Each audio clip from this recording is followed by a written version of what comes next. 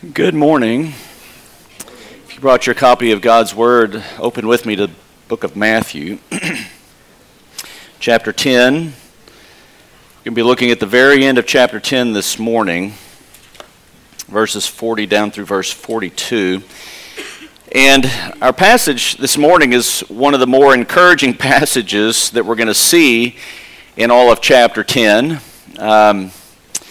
Which wouldn't be hard when we consider that most of the teaching that we've seen so far in chapter 10 is some of the hard teachings of Christ, very challenging to look at, to process, and to make our own.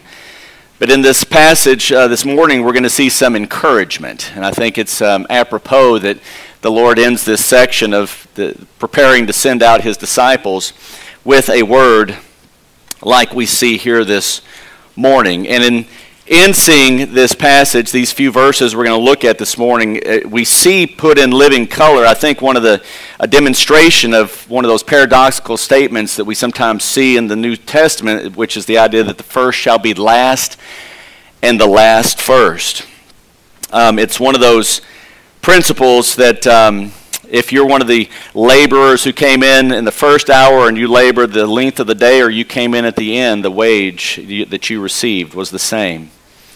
It's the idea that everyone who has a part to play in the redemptive program of God, regardless of what part that might be, how significant we may place on one person's part versus another person's part, that said individuals will equally share in the promised rewards that await those who are now living and looking for Jesus. Are we those, church, that are currently living and looking for Jesus? We are, and so we labor in such a way so that someday in the time of the regeneration, when the Son of Man sits on His glorious throne, we will rejoice around our Lord together.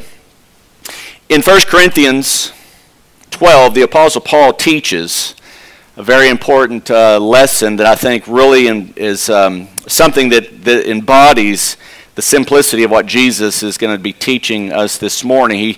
We see there from the Apostle Paul in 1 Corinthians 12 that there are many different parts that make up the body.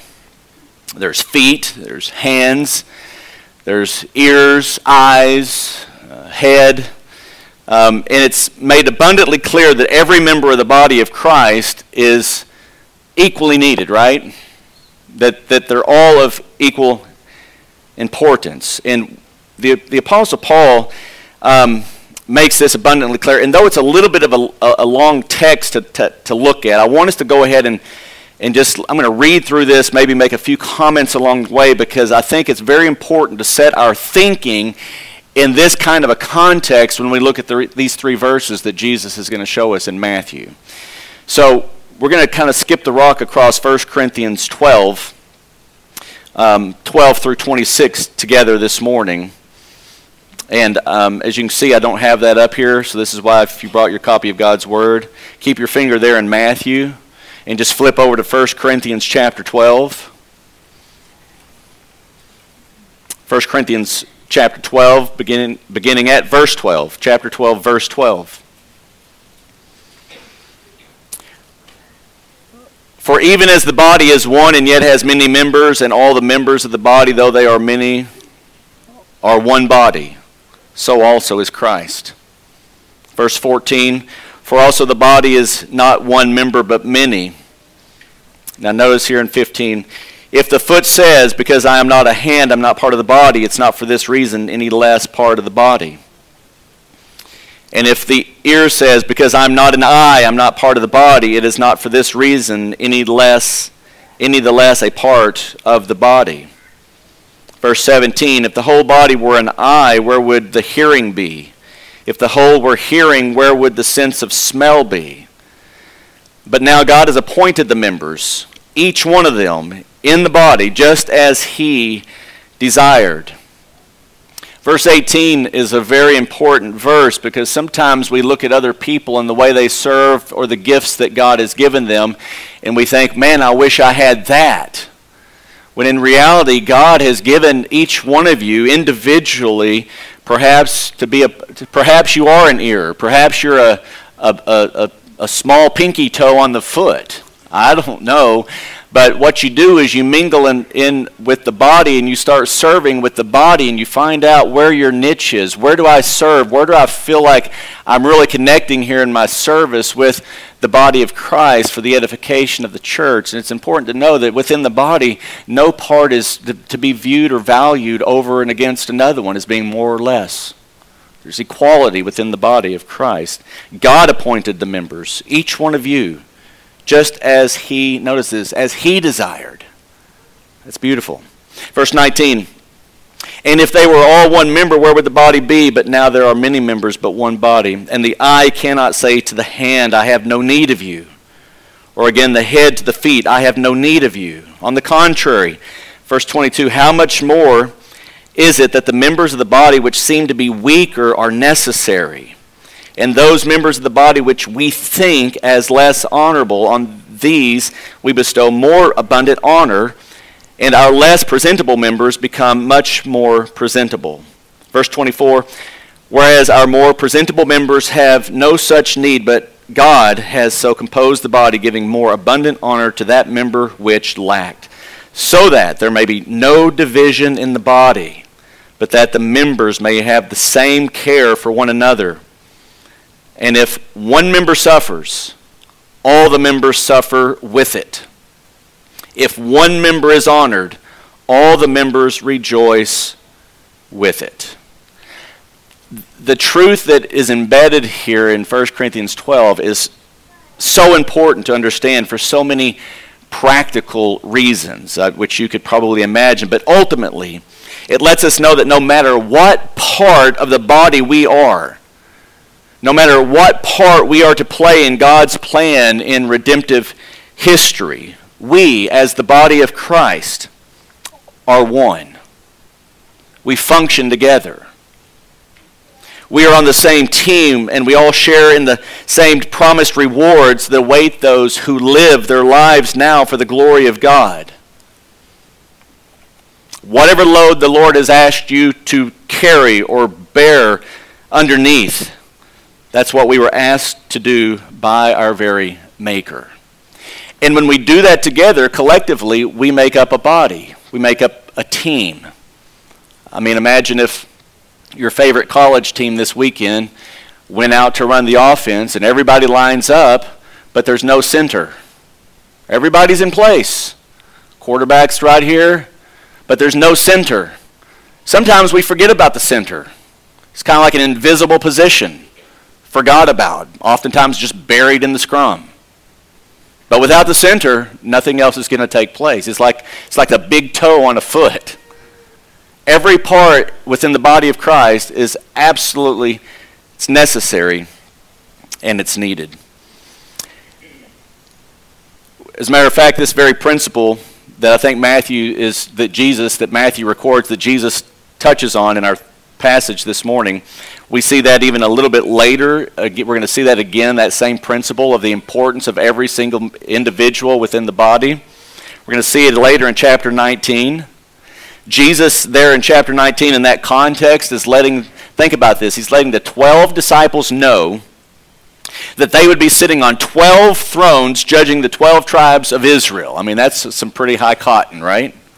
I mean, it doesn't get much higher than that. But Jesus goes on to say that everyone, he says, who has counted the cost of following him will, in the regeneration, be recompensed for whatever it was, the cost that they gave. Now, this isn't to earn their salvation. This is on the backside of salvation. They didn't do this to earn salvation. They did this out of love and glory for God the Father, Son, and Holy Spirit. They recognized they were saved by grace through faith, had nothing to do with it whatsoever. But on the backside of salvation, man, they counted the cost. They realized that it did cost them everything to joyfully give their life for the Lord, the Savior, Jesus Christ. Jesus says that in the regeneration, they will be recompensed. It says 100 times as much. In other words, it's hyperbole. The rewards that we're going to experience when we get to heaven are going to so far outweigh what we think we gave up here on earth to build the kingdom of heaven. It is unimaginable what it's going to be like. So I may not be sitting on one of those 12 thrones judging the 12 tribes of Israel, obviously, but that's fine by me. I'm just a part of the team. And together we will rejoice and worship the Lord forever and ever and ever. And then in Matthew 19:30, that's where we get one of these statements. But many who are first will be last, and the last first. We're all one. We're one in the Lord. And in our passage this morning, Jesus shows us this beautiful truth, I think, in its embryonic form. You know, these truths that we see more developed in the epistles have some embryonic forms somewhere, and usually in the Gospels and in the teaching of Christ. So if you're a toe on a foot this morning, if you feel like you're maybe just the pinky toe on the foot this morning, a passage like this should be really encouraging to you.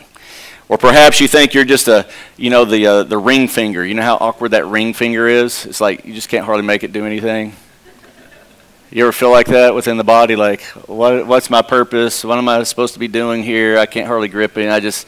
A passage like this should be really encouraging for you this morning.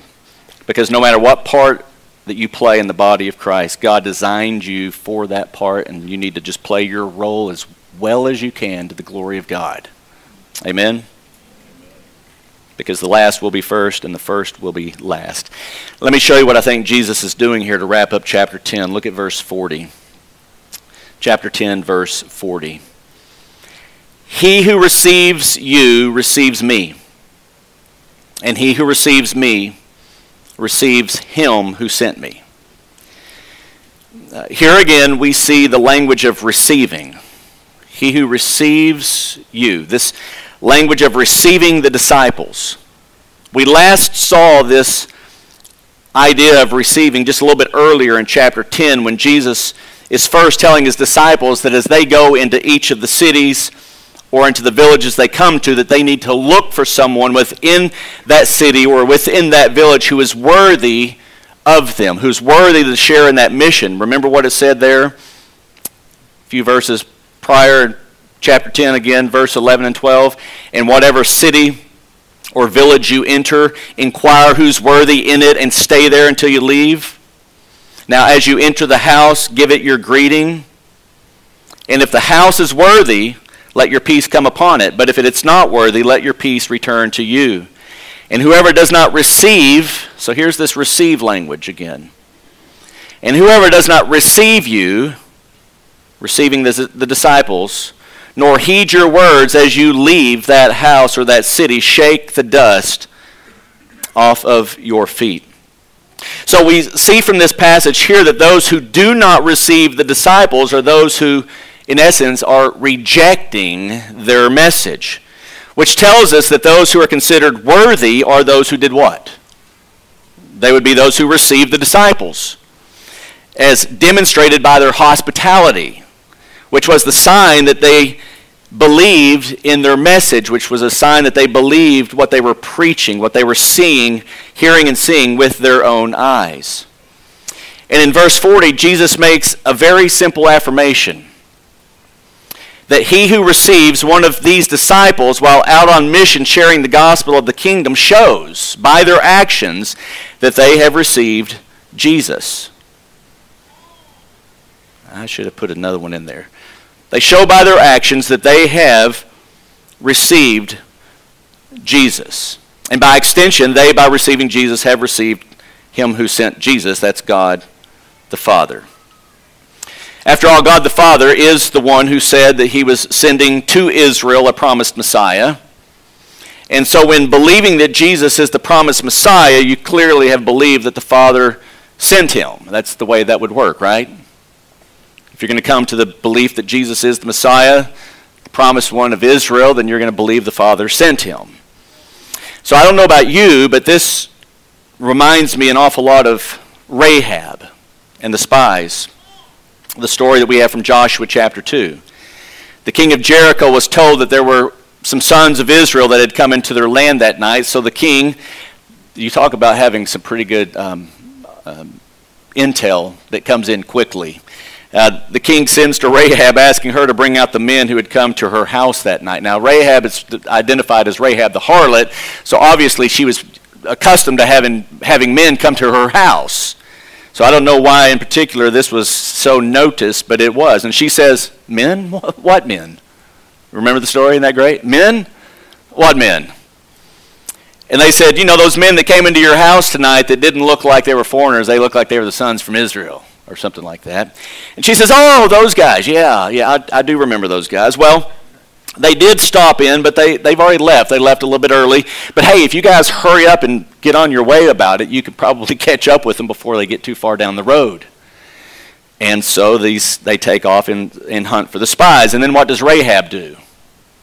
Well, Rahab says to these men that she has hidden in her house, she says, so now please swear to me by Yahweh, already knowing the covenantal name of God,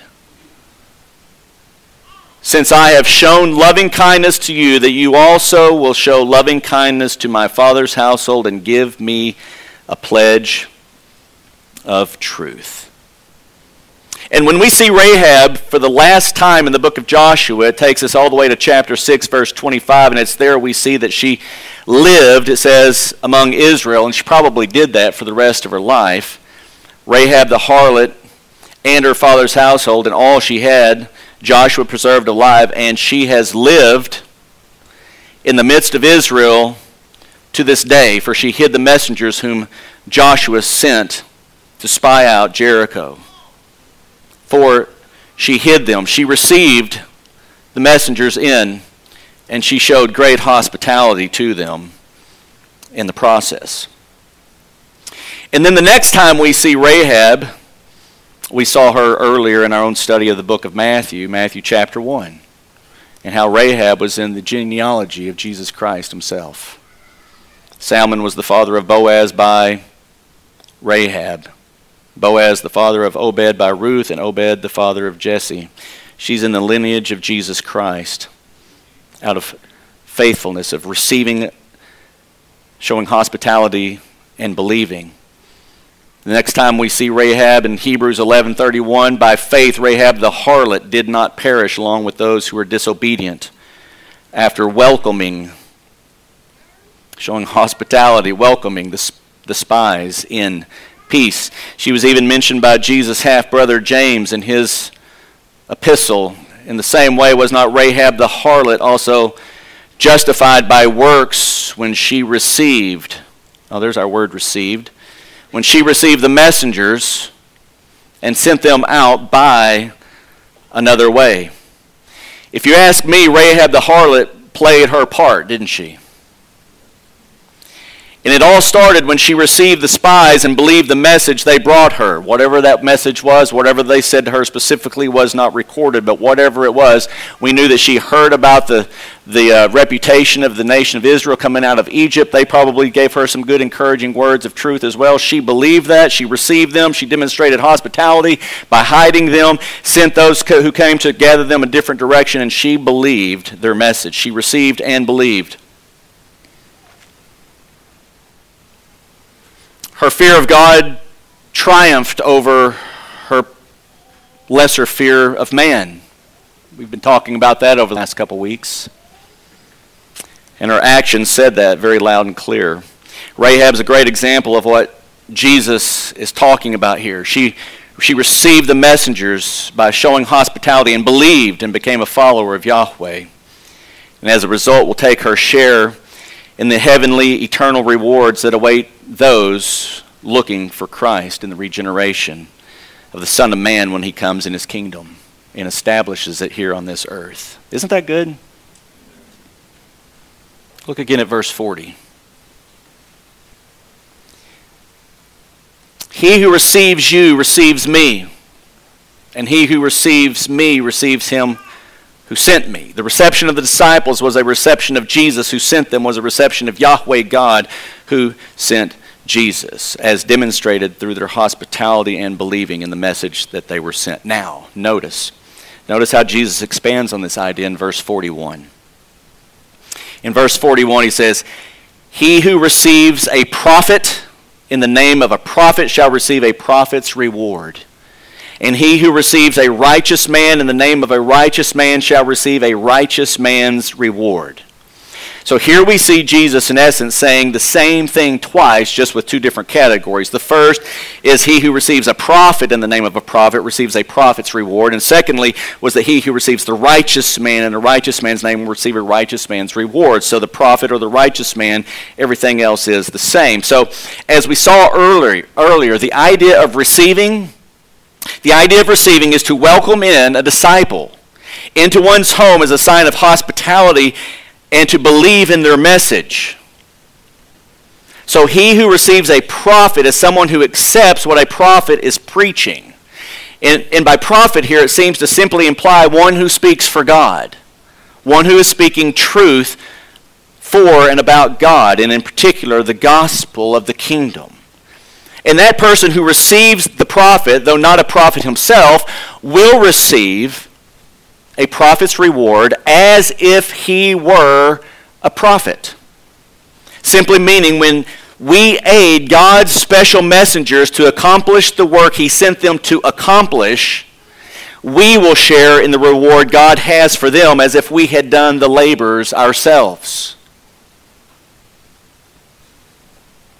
Because in the body of Christ, some are feet, others are heads with mouths, but all are needed to play their part as God has allotted in his redemptive plan of human people in his history. Are you following me? Billy Graham may have gotten all the spotlight, but God knows of every individual who was part of the Billy Graham team, from the least to the greatest of them, and knows that it took all of them to accomplish the work God called Billy and them to do. And Jesus is saying here that each of them will receive the same rewards in heaven as those laborers done here on earth. Again, Billy may have been the head, but he sure had a lot of feet, didn't he? And a lot of hands, and a lot of ears. The same is true for insert your favorite speaking head. Chuck Swindoll, R.C. Sproul, John MacArthur, etc., etc., etc. Add in whoever it is, your favorite speaking head, but know for certain that they all need a lot of hands and feet for their ministries to accomplish all that God wanted them to accomplish. Amen? And when they labor and receive a prophet in the name of the prophet, their reward will be as if they were the prophet themselves. Because in the body of Christ, we're all one, we're equal. And whatever you give to serve within the body of Christ for that redemptive plan of history to be accomplished, you will be rewarded as if you were the prophet, the guy speaking himself. I just moved this, or I just moved some tables, or set up some chairs. No, listen, whatever you do, all of it comes together because we're one in Christ Jesus. We're a body. We're a body of believers. And this is so important for us to understand. And I think this is why it's important that every believer in Christ needs to be committed to a local church and find a way to serve within their local church, because of all the things that those local churches, those local body of Christ seek to accomplish for the gospel, each person doing their part within the body to bring about that labor of that local body, they will equally share in the eternal rewards that come by doing their own part. Isn't that beautiful? I have the privilege of getting up and standing and speaking every week, and it's a great honor indeed. But listen, these that are serving right back here right now, when we get to glory and we're waiting for Jesus in the regeneration, their rewards are going to be just as fantastic as mine. We share in this ministry together. Isn't that beautiful? The body of Christ functioning as a body. And this is why it's important for each individual member to realize the necessity of whatever part of the body you are, that you need to function and play that part. You've got to be a part of the team Don't hold yourself aloof from a team. We were never intended to be mavericks out there, just maverick Christians running all on our own because it's just me, Jesus, or me and the Holy Spirit in the Bible. We're intended to be a part of a team, and so that's why you put your shoulder to a plow with a group of people and you move forward together. What that means is that for every single person in here, within the hearing of this message this morning, God has uniquely gifted you, and you need to be shouldering some weight and the load and pushing in a direction for the advancement of the kingdom of Jesus Christ. And let me tell you, in the day of the regeneration, your reward will be just as equal as mine, and because I have the privilege of standing up and speaking and preaching every week. Amen? Amen. Let's do it. Look again at verse 41. We looked at the prophet. How about the righteous man? You receive a righteous man in the name of a righteous man shall receive a righteous man's reward. By righteous man, it seems that Jesus is referring to any disciple of his who is rightly received and aided in doing the work of gospel ministry for which they have been sent. All who receive such a person receives in the name of or on behalf of or in conjunction with the righteous man a righteous man's reward. This is how that works.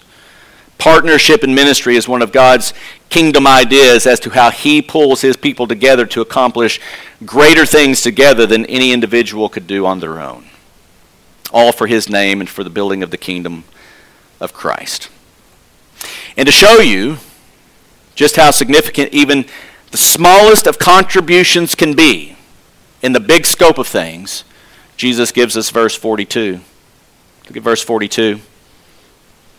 And whoever in the name of a disciple gives to one of these little ones even a cup of cold water to drink, truly I say to you, he shall not lose his reward.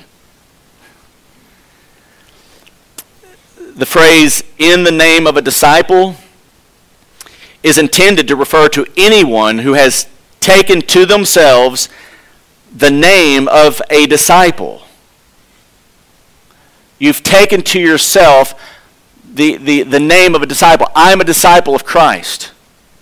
So this whoever here is anyone, is everyone who serves others in the name of Christ as one of his disciples. Anyone who has identified themselves as being a follower of Jesus is this whoever here in the context. One of these little ones in this passage is a little bit harder to discern.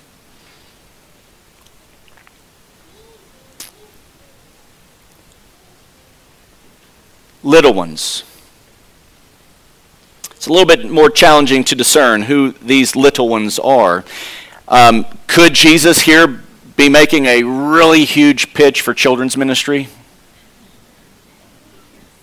Absolutely. Why not, right? If the little ones here are children, the wee little ones, and listen, there's nothing absolutely insignificant about giving a cup of cold water to a little one. Okay, so perhaps in this context, some have maybe gone that direction. Little ones, however, could perhaps be referring to little known or lesser known believers. That's one of the options that's out there. I in particular like the idea that little ones here contextually seems to be referring to those prophets and righteous men who are being received and shown hospitality to. And it might seem awkward or unusual that Jesus might refer to those whom he sent out as little ones, but it does kind of put perspective on, and kind of trims the egos of those who perhaps think that maybe being the head with the big mouth is all that it's meant to be. Well, in Christ's economy, you're just one of his little ones. You're just a doulos, a servant of the Lord Jesus Christ. So contextually, I prefer that option. And again, don't get me wrong, it's good to render aid to all sorts of people, especially children, and we would be those who would be doing that already. But in keeping it in the context, it seems to show that the amount of aid rendered to one of God's chosen apostles or prophets or pastors and teachers is what Jesus has in mind here. And if the only aid someone is able to muster and to give is seemingly insignificant from their perspective as a cup of cold water to drink, even that in the eyes of God is worthy of eternal heavenly rewards. They will not lose their reward. Being a part of the team, if all you can muster up to give, remember the widow's mite? It's all she had. She gave everything she had. And by comparison, it didn't seem like a lot, but she gave it, right? So even if you feel like you don't have a lot to give, to serve, to give, the littlest thing that you can give, it won't go unnoticed in God's eyes. Isn't that encouraging? Yes. Encouraging to be a part of the body. To put your shoulder into the weight, to the load, and even if it's just a cup of water that lifts the load of some other people's burdens just that much. And we're all in, serving the Lord together. And if I'm right here, notice, again, for the last time I made mention of it, these little children. Paul described these little children, if indeed it's those being received, and if what they can give is even just a cold cup of water. The Apostle Paul describes these little children in the epistles in 1 Corinthians 12:28. God has appointed in the church first apostles, prophets, and teachers. And he mentioned prophets. If you receive a prophet, you receive a prophet's reward. These disciples were the first ones being sent out. So if you receive these disciples and you're rendering aid to them, and he also mentioned prophets, well, the third that Paul then mentions is teachers. And in the book of Ephesians, he gave some as, and here we go again, apostles, and some as prophets, and some as evangelists. He includes these evangelists who get sent out, and some as pastors and teachers. And these are given for the equipping of the saints to do the work of service, to the building up of the body of Christ, right? Amen? So even if the contribution, because I feel like I'm maybe just the little pinky toe on a foot is just a cup of cold water to give, the Lord wants you to give your cup of cold water. He wants you to be a part of the team and to feel a part of the team, and your reward, it says, will not be lost. It won't go unnoticed. Isn't that great news? I think in the economy of the body of Christ, that is very encouraging news indeed. Because oftentimes we're prone to think of ourselves as being less than. Well, I'm not able to do what so-and-so is doing. I can't do this or I can't do that. And I think that's just part of the schemes of the devil to keep us from getting engaged. And instead of thinking about what I can't do, I think the Lord just wants it to be what, we need to look at the can-dos. The body of Christ is a list of can-dos. How can you do this? How can you serve here? I say it oftentimes, go check with Jeff and Erica. They have needs within the children's ministry. Check with Seth Daniel, our head of deacons. There's all kinds of things within the facilities. Wherever you think you can part and the role you can play, get connected, serve. We're one body. We're all in this together. And we're all longing and looking for the coming of the Lord Jesus Christ. And so if the preaching of the sermons get broadcast out there and people might say, oh, I've heard your past. Listen, that's meaningless. Just say, yeah, that's right. But listen, we're all in this together. We're one. We are one. We are the body of Christ. Amen? Amen. This is the way it's intended to go. We are one body. And as such, if one member suffers, all of us as members suffer together with him or her. And if one member in this church is honored, all the members rejoice with it, because we share in this together as God's children. So again, don't let anybody keep you from doing your part. Serve Christ's body and share in her eternal rewards. Let's pray. Father, thank you for this encouraging word that Jesus leaves at the end of his instructing of the 12. Because sometimes we think of those 12 as they are the uppercase apostles. They're the big guns. They write epistles. And sometimes we get enamored by those kinds of things and the magnitude of the ministry of a Billy Graham or et cetera, whoever it may be. Might we be reminded that you've placed each individual within the body as you have desired, and each part has an equal role to play to make all of this come together for the redemptive plan of history, of getting the good news of the gospel to the nations. We are all in this together. And I pray, Lord, that you would bind our hearts and our thinking together this way, and that we would serve you loyally and faithfully, looking forward to that time in the regeneration when you will reward your church richly with your presence. It's in Christ's name we pray this, and everybody said, Amen.